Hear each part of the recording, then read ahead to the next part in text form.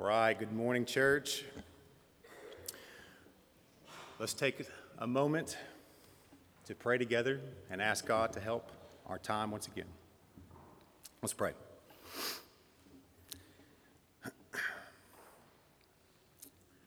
Father in heaven, there's none like you in heaven or on earth. God, we thank you that you have saved us. You sent your Son to pour out his blood on our behalf so that all who are yours, all who turn to him, will have eternal life. God, you have called us to yourself, and we give you praise. And God, as your people, we call upon your help now. Help us as we open your word to be moved by it. I pray that you would make it effective in our life. I pray that you would make us good hearers this morning. Help us now. Apart from you, Lord, we can do nothing. So come build this house, Lord. We pray this in Christ's name. Amen. Our passage this morning is going to be 2 Timothy chapter 2. We're going to be in verses 8 through 10. And by way of introduction to this text, I want to remind us of who's writing this letter and who he's writing to. This letter is written by Paul, and Paul is in prison. And during Paul's first imprisonment, he wrote what are known as the prison epistles. This is Colossians, Ephesians, Philippians, and Philemon. And even in his imprisonment, Paul was surrounded by several of his oldest and his most valued friends, people whom he called his fellow laborers. And you can see this in several letters when Paul begins to list the friends that are with him, who also want to include a greeting to the churches that he's writing to. And we know that Paul is able to send brothers to churches so that he can learn about the state of those churches. And it's because of these fellow laborers that Paul was not hindered from sharing the gospel message with others or writing letters to encourage individuals and churches despite being in prison. Now, at the time that Paul is writing this letter to Timothy, Paul's either still in prison or he has been imprisoned a second time, depending on how you read church history. And Nero had just burned Rome. And church history tells us that Nero, quote, inflicted the most exquisite tortures on a class hated for their abominations. And these were called Christians by the populace, end quote. And it seems that Paul, being in prison, Nero burned Rome, inflicting exquisite tortures on the church. It also seems that Paul had parted ways with or had been abandoned by many of his fellow laborers, and the apostle is now almost entirely alone. In fact, in this letter, he writes and he says, Luke alone is with me. And we read in this letter that not only are all these things happening, but he also expected to die soon, and he didn't know when, and he didn't know how.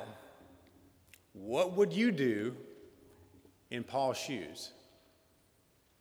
Well, Paul picks up pen and paper, and he starts writing a very personal letter of last words, a farewell address to a young pastor named Timothy, who started off with Paul as a disciple and became a faithful co-worker and ultimately a very close friend of Paul. And as you read this farewell address, you'll notice that it's steeped in suffering. And some of the themes that Paul explains are how suffering is a standard part of the Christian experience. He explains that the Christian response to suffering is faithful endurance by God's power, and that the gospel is the ground for Christian endurance. And Paul's overall aim for Timothy in this letter is that he wants him to be strong through this. Strong in the grace that is in Christ Jesus. That he be courageous, that he press on in the work that God has called him to, and that he embrace suffering and not run away from it. And everything that Paul says in our text this morning is meant to help Timothy to that end. So let's read our passage, and then we'll discuss our passage. Verse 8, 2 Timothy 2, verse 8. Paul says, "Remember Jesus Christ, risen from the dead, the offspring of David, as preached in my gospel, for which I am suffering, bound with chains as a criminal. But the word of God is not bound. Therefore, I endure everything for the sake of the elect, that they also may obtain the salvation that is in Christ Jesus with eternal glory."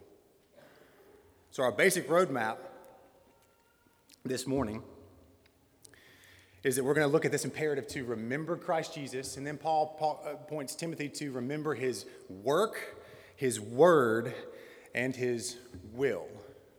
I had to work very hard to make all those start with a W. I'm a good Baptist. I wanted to do that for you. I did also want to give you this encouragement before we begin. This passage is filled with encouragements that will stir your soul, period, end of story. And if you feel that this morning and you have the urge to say, amen, you're free to do so. It might be an encouragement. So, this passage this morning is relevant for everybody in this room. The reason that Paul gives Timothy for why he should endure and embrace suffering for the gospel instead of running from it are the same reasons that we should endure and embrace suffering for the gospel. So even if you feel like you have a different personality, you have a different drive, you have a different vocation than Timothy, meaning you're not a pastor, or even if you're a different gender, or if you're at a different stage of life, don't think that this message is not for you. It is. Every Christian needs what Paul says here this morning. So Paul begins with an exhortation to remember Jesus Christ. Now, it might seem odd at first glance that Paul tells this faithful co-worker in the faith to remember Jesus Christ. It kind of makes you want to ask the question, did Paul think that Timothy was in danger of forgetting Jesus? I mean, just think about who Timothy is. Timothy, according to God's word, we learn that he was acquainted with scriptures from his childhood. He was well spoken of by the church. He was a disciple of Paul. He was a missionary with Paul. He was a gifted pastor. He had a genuine care for the welfare of the church. He was a godly man. He did the work of an evangelist. At some point, he was imprisoned, likely for his gospel witness. And it seems that he was present with Paul for 7 of Paul's 13 letters that he wrote. So with Timothy's resume, why did Paul think it was necessary to exhort him to remember Jesus? And the answer is because of suffering. Suffering is a reality in the Christian life, and when we suffer, it's easy to fix our thoughts on who or what is causing the suffering. Consider the example when Jesus came walking to his disciples on water. Hear what Peter says in that moment. Matthew 14:28, it says, "And Peter answered him, 'Lord, if it is you, command me to come to you on the water.' And he said, 'Come.' So Peter got out of the boat and walked on the water and came to Jesus." What an astounding moment of faith and trust that was to even request such a thing.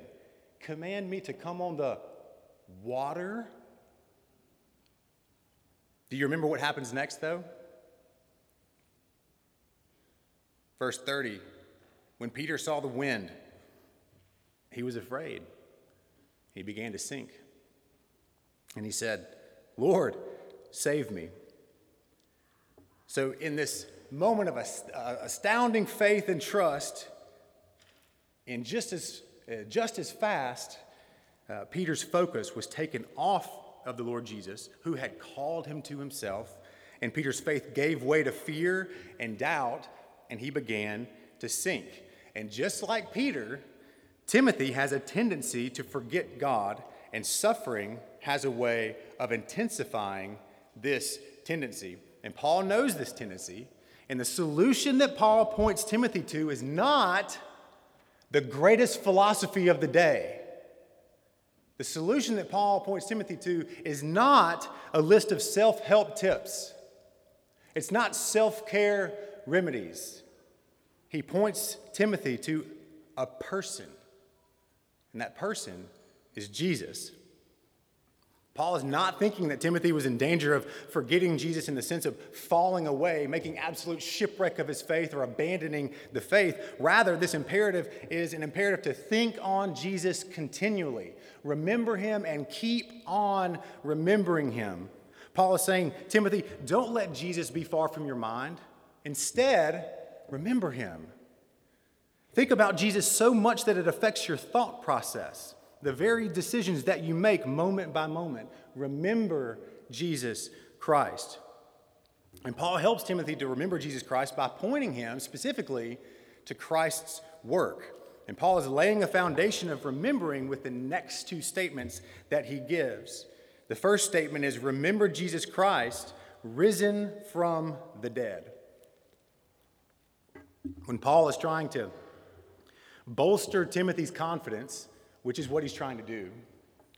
He's trying to pour steel in the foundation of Timothy's life, which is what he's trying to do, so that Timothy, instead of running away from suffering, he embraces suffering. He reminds him that Jesus is alive. This fact that Jesus is alive propelled Paul from his conversion to his death.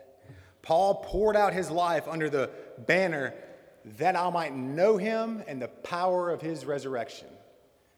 The fact that Jesus is alive compelled Paul. And we too need to consider the power of his resurrection this morning. Jesus' death was a real human death in every sense of the word under divine judgment from God. This judgment from God was not for the punishment of his sins, but for our sins. Isaiah 53 says, he, meaning Jesus, was pierced for our transgressions, and he was crushed for our iniquities. 1 Peter 2:24 says, he himself bore our sins in his body on the tree. And this piercing and crushing that Jesus experienced was bearing the wrath of God that was owed for our sin. It was God's judgment for our rejection of the King. And as a result of our sin, Jesus really died. His heart really stopped pumping. The blood flowing through his veins really came to a screeching halt. His brain activity completely ceased. All the lights of life were turned off. And now, consider the glorious moment when 3 days later, through omnipotent power, he turned all of the lights back on. CPR was not administered. No defibrillator was needed. The only thing that was needed was his omnipotent power over the grave, and that was all that was needed, because in the greatest display of power in the known universe, Jesus undid death. His heart started beating again. Stagnant blood began flowing through his body. Brain activity kicked back on. He opened his eyes. He sat up in his own tomb and walked out of his own grave. Jesus is alive. There are many things to say about that. We don't have the time to say them all. So I'll give you three. If Jesus is alive, then he has defeated death. Acts 2:24 says, God raised him up, loosing the pangs of death. He let loose the very sting that death had about it. God loosed that. We can't do that. God raised him up, loosing the pangs of death. Why? Because it was not possible for him to be held by it. John 10:18 talking about his own life, Jesus says, "No one takes it from me, but I lay it down of my own accord. I have the authority to lay it down, and I have the authority to take it up again." And he did just that. He took it up again. Jesus' death was not the close of his career. Using almighty authority, he still pressed onward. The grave once looked like an iron gate of death, but Jesus ripped it completely off its hinges. Jesus is alive. And if Jesus is alive, then our resurrection from the dead is certain. John 11, Jesus speaking, says, "Whoever believes in me, though he die, yet shall he live. And everyone who believes in me shall never die." Romans 8:11 says, "If the spirit of him who raised Jesus from the dead dwells in you, he who raised Christ from the dead will also give life to your mortal bodies." Death for us does not slow our receipt of God's promises. Death for us now is our servant. It serves us by speeding us along in our journey. And in this lies a part of the power of the resurrection. Again, Paul made it his life's mission after his conversion to know him and the power of his resurrection. And in this point is a part of the power of his resurrection, that by his resurrection, Christ has opened the kingdom of heaven to all who follow him. Jesus is alive. And if Jesus is alive, then God has fulfilled his promise. Romans 1 tells us that Jesus was powerfully declared to be the Son of God, the Messianic King, by his resurrection from the dead. And Jesus' resurrection proves that the promised Savior had come, which brings us to Paul's next point. He says, "Remember Jesus Christ, risen from the dead, the offspring of David." God's plan of redeeming his people through Jesus did not begin when Jesus was born in Bethlehem. The coming of the Christ was what all of history looked forward to, and Paul shows this by reminding Timothy that God had promised a Savior would come in God's covenant with David. He points Timothy back to the covenant with David in 2 Samuel chapter 7. In 2 Samuel 7:12, it says, and this is God speaking to David here through his prophet Nathan. It says, "David, when your days are fulfilled, you lie down with your fathers, I will raise up your offspring after you, who shall come from your body, and I will establish his kingdom. He shall build a house for my name, and I will establish the throne of his kingdom forever." So the resurrection of Jesus was not a resurrection of just anyone. It wasn't random. This was the resurrection of the Messiah, the one that is reiterated throughout the Old Testament.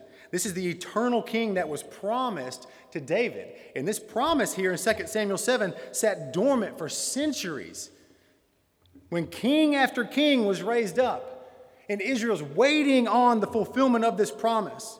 And we know that Israel was not casual. They were not passive. They were not sitting back, relaxed, waiting on the promise. They were not relating on the fulfillment of this promise in a relaxed way, because once Jesus came and began his ministry, began doing these works to prove who he is, the people of Israel started to ask a question that's recorded for us in the Gospels. They began to say, "Can this be the son of David?" They were waiting for their Messiah to come, the promised son of David. And then we read in Matthew chapter 1, starts out with these words, "The book of the genealogy of Jesus Christ, the son of David." Luke 1:31, when an angel is telling Mary about this birth that's about to happen and the nature of her son's life, here's what he says. He says, "Behold, you will conceive in your womb and bear a son, and you shall call his name Jesus. He will be great, and he will be called the Son of the Most High, and the Lord will give to him the throne of his father David. This Jesus is the promised one from 2 Samuel chapter 7. Jesus is the fulfillment of the promise to David. And one of the main things that this teaches us is that God keeps his promises. So Timothy, if God keeps his promises on the grand scale of human history, he can certainly keep his promises to you in your life. So Timothy, remember Jesus' work. He is alive and he is king. God promised a Savior would come, and the resurrection shows us that the Savior has come. By way of application, as we think about remembering Christ Jesus, I want to encourage us to practice self-awareness in this area. We need to know our own tendency to fix our eyes and our minds on who or what is causing our suffering. Maybe your suffering this morning is an illness that won't go away. Maybe you've dealt with it your whole life. Maybe it's a new illness. Maybe the suffering you're facing this morning is suffering in your marriage. There's difficulty. Maybe it's in your parenting. Challenges raising your children. Maybe your concern, suffering that you feel is over your own singleness. Maybe your suffering this morning is the depression that lingers. Maybe you're spiritually discouraged. You feel that you're cold towards the things of God. And I want to encourage you, like Paul encourages Timothy, remember Jesus Christ. Your first step should be to remember Jesus Christ, not fixing attention on the suffering first. Remember Jesus Christ. Maybe your tendency is to be like the Christians in Ephesus, which is where Timothy is a pastor. In Revelation 2, we read words from Jesus to the Ephesian church. Listen to these words. Jesus says, I know your works, your toil, and your patient endurance, and how you cannot bear with those who are evil, but have tested those who call themselves apostles and are not. You found them to be false. I know that you're enduring patiently and bearing up for my name's sake, and you have not grown weary. Those are encouraging words from Jesus. Maybe you're like these Ephesians here. Notice what all they get right. Their doctrine is sound. They defend the faith well. They remain steadfast in the face of evil. They have gotten a lot of things right. But in verse 4, the very next verse, Jesus says, but I have this against you, that you have abandoned the love you had at first. So for all that they got right, these Christians have forgotten to love the person of Christ. They have forgotten to love Christ. And if that's you, hear Paul plead with you this morning. Remember Jesus Christ, raised from the dead, the offspring of David.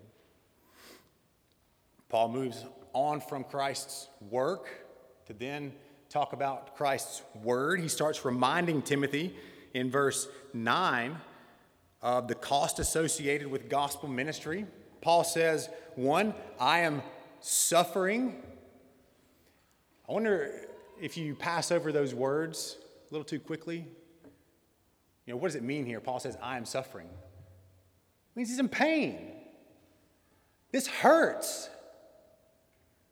I'm paying something dearly for ministering the gospel. He says, I am suffering. I'm bound with chains. Can you imagine? Thick metal shackles on your wrists, maybe on your ankles, maybe both. And they don't put small chains to hold big criminals in. They put big chains on them, right? Can you imagine writing a letter with chains? He says, I'm suffering, I'm bound with chains, I'm treated like a criminal. He's in jail with likely murderers, thieves, people who've committed actual crimes against humanity. And he's right there with them, same chains on. And Paul says, but the word of God is not bound. I am bound, Timothy, but the word of God is not bound. So no matter the difficulty that you're facing, Timothy, no matter who opposes you, even if you are bound in chains, the word of God is not in chains and cannot be stopped.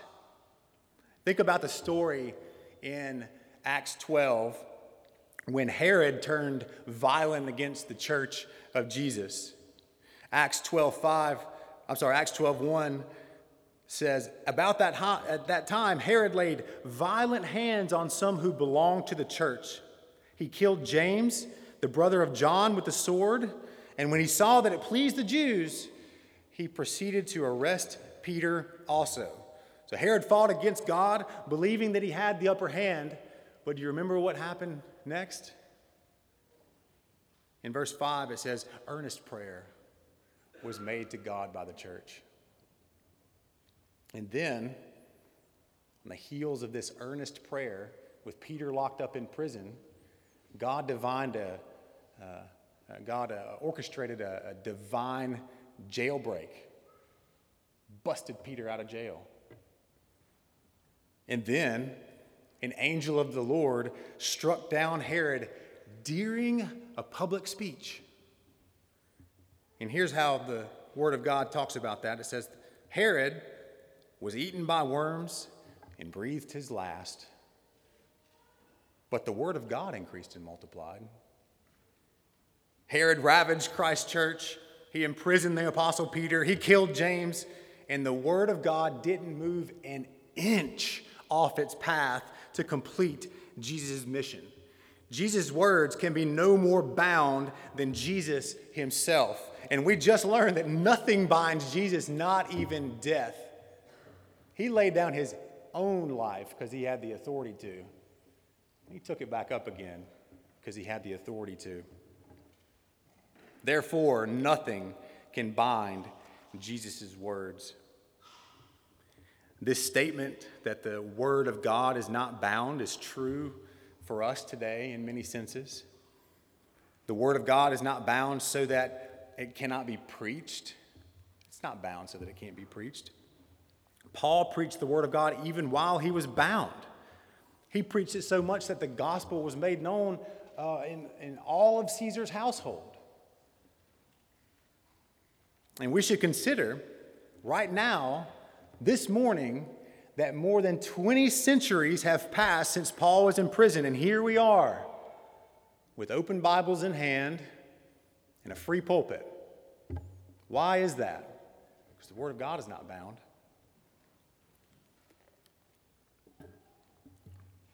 The word of God is not bound so as to no longer be a living and working power among God's people. Listen to Hebrews 4:12. It says the word of God is living and active.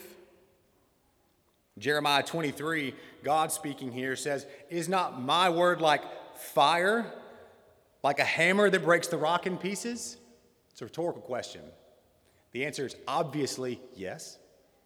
The word of God is not bound so that it is no longer a living, working power among God's people. God's word is still like a fire, actively, today. God's word is still like a hammer, actively, today. God's word is not bound. God's word is not bound so that it cannot reach the heart. Now, I wonder how many of you have relatives, close friends, whose salvation is of great concern to you. You've had long and maybe hard conversations, possibly spanning many years, and you've plotted and planned another way to try to bring up the gospel, so maybe it sticks this time. Maybe you just haven't said it the right way, you think. So I'm going to sort of figure out a way to say it differently so that it sticks. I've been there. You've prayed long over this friend or this family member, but no matter what you do, their heart still seems hard to it. Maybe they're even more opposed to the gospel than ever. Maybe they don't want to hear from you. And if you think about that long enough, it just makes you want to cry because their salvation is of great concern to you. Please hear this morning that there's hope for hardened sinners. God's word is not bound so that it cannot reach the heart. Now, moving on to verse 10, we must remember that verse 9 and verse 10 are linked together. They're linked together here with this word, therefore. And it is the unstoppable, unbound, unchained word of God that emboldens Paul to write verse 10. Paul says, Timothy, Jesus Christ, the promised son of David, he's alive. His word's not bound. It's running free. And therefore, I am willing to endure everything. I'll endure everything for the sake of the elect, that they may obtain the salvation that is in Christ Jesus with eternal glory. Salvation in Christ Jesus is eternally glorious. And Paul says, I'll endure everything. Send anything my way so that the elect obtain that salvation. So who's he talking about here? Who are these people that Paul is talking about? I think a helpful metaphor is used in John 10. If it'd be helpful for you to flip there, I encourage you to do so. John 10, verse 14, Jesus says, I am the good shepherd. I know my own, and my own know me, just as the Father knows me, and I know the Father. And I lay down my life for the sheep. So, Jesus knows who are his. He calls them sheep. He is the shepherd, and those who are his are called the sheep here in John 10. And he says, I lay down my life for the sheep. I lay down my life for those who are mine. And then he goes on to say, and I have other sheep that are not of this fold. And listen to this. I must bring them also. And they will listen to my voice. So there will be one flock, one shepherd. So there are other sheep that are not currently in this fold, Jesus says, in this pen. But they are my sheep. That's what he says. And he says, I must bring them also, so that there will be one flock. I won't leave anyone behind. I won't leave any sheep behind. There will be one flock, and I will be their one shepherd. And then Jesus clears up this metaphor, clues us in to what he's talking about here. He says in verse 27, my sheep hear my voice, and I know them, and they follow me. I give them eternal life. They, those sheep who hear his voice and follow him, they will never perish. No one will snatch them out of my hand. My Father, who has given them to me, he is greater than all, and no one is able to snatch them out of the Father's hand. So Jesus clears this metaphor up for us here. Who are these sheep? Well, they are those to whom Jesus gives eternal life, according to John 10. They obtain the salvation that is in Jesus Christ. The sheep are Christians. Ephesians 1, Paul says, to the saints who are in Ephesus and are faithful in Christ Jesus. So Paul begins addressing a letter to the Ephesians by calling them saints and saying these are the faithful in Christ Jesus. Paul says he's writing to the faithful in Christ. These two are Christians in Ephesians 1:1. And he goes on in verse 4, speaking about those Christians who he's writing this letter to. He says, he, meaning Christ, he chose us in him before the foundation of the world, that we should be holy and blameless before him. So these Christians in Ephesians 1, these are the faithful in Christ, chosen before the foundation of the world. They have obtained the salvation that is in Christ Jesus with eternal glory. Romans 8:29 says, for those whom he foreknew, he also predestined to be conformed to the image of his Son. And Paul had just referred to these people in Romans 8 as saints, just like he did in Ephesians 1, who are the Christians. So Paul in Romans 8, again, is talking about Christians when he says, those whom he foreknew, he also predestined to be conformed to the image of his Son. These were people set apart here in Romans 8 to be conformed to the image of Jesus. They are the ones that obtain the salvation that is in Christ Jesus with eternal glory. That's who is being talked about here in Romans 8 and Ephesians 1 and John 10.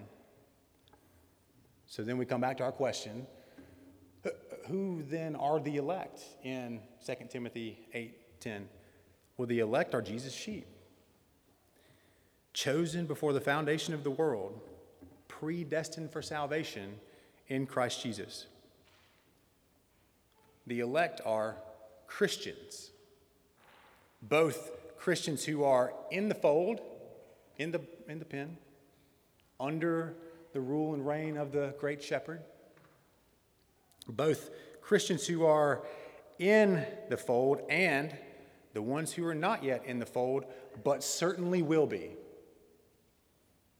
Because Jesus says in John 10, I must bring them also. This word elect is controversial, and we need to be so careful when we handle these words, we handle these weighty doctrines. These are sensitive topics. But Paul could have said many things here. He could have said, I endure all things for the sake of the church, but he didn't say that. He could have said, I endure all things for you, Timothy. He doesn't say that. He says the elect. And again, all of this is meant to help Timothy embrace and endure suffering, not run away from it. So Paul reminds Timothy that God's word is not bound and God has a people. They will obtain the salvation that is in Christ Jesus. Timothy is only going to embrace suffering in his ministry and not run away from it if he can be confident in the work of Jesus on the earth. He can only stand firm in the face of suffering if his footing is on absolutely certain grounds. So he reminds him that the elect will obtain the salvation that is in Christ Jesus with eternal glory. And that is not in any way a demotivator. In no way does Timothy start complaining about this. This is a confident, certainty-driven motivator that when Timothy opens his mouth and preaches, though he doesn't know who or when or where, God has a people. Christ has sheep. And they will hear his voice. They will come to him. It's a certain motivator. God has people that he has not yet saved through the work of his Son. And we will never know when God will use his word that comes out of our mouth to draw his sheep to his Son. But we do know that he will do that. This is meant to be a motivator for Timothy's evangelism. And I want to encourage you to action this morning with that. I want to encourage you to be like the sower in the parable of the soils. Now, the sower, or the parable of the soils, is a parable that is about different types of responses to the gospel using the metaphor of the different types of soil, right? You've got the hard soil, there's the rocky soil, and then you've got the thorny soil, and then there's good soil. And have you ever thought about the sower in that parable? Hey, there's some hard soil. There's some gravel. There's some thorns. Has anybody ever gardened that way? Don't raise your hand. You've never gardened that way.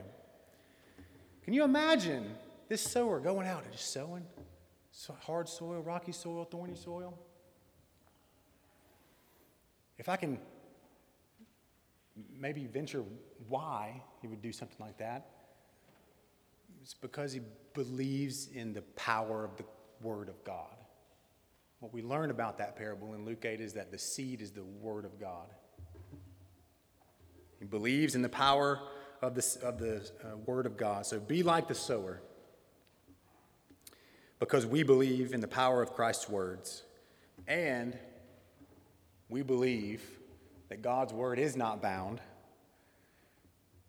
and we believe that though we have no idea who they are, that there are people right now who have not yet come to Christ, but they will.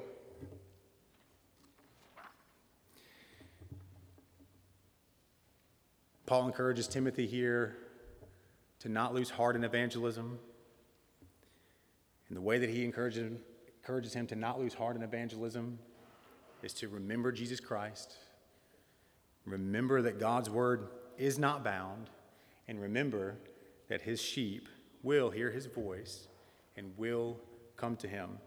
So I've said this 10 times now, but my encouragement for the church today: remember Jesus Christ. Don't be like what we see in the Ephesians. We need to be reminded that in our age and in our even in this church, we are sound in doctrine. We hate false doctrine in this church. But so did the Ephesians in Revelation 2. They lost love for the person of Christ. I want to encourage you, remind you again, don't lose love for the person of Christ. Remember Christ Jesus, risen from the dead, the offspring of David. Remember that God's word is not bound. And that's meant to help you to share it. It's meant to help you to dwell on it. God's word has not lost power to help in your life. It's live and well. It's living and active. Know God's word, and remember that God uses his people to advance his kingdom for the glory of his Son on the earth that he created. He does have sheep. They will hear his voice. They will come to him. Don't lose heart in sharing the gospel. Don't let all of life's circumstances slow you down from the power of God's word and sharing the power of God's word. Let's pray.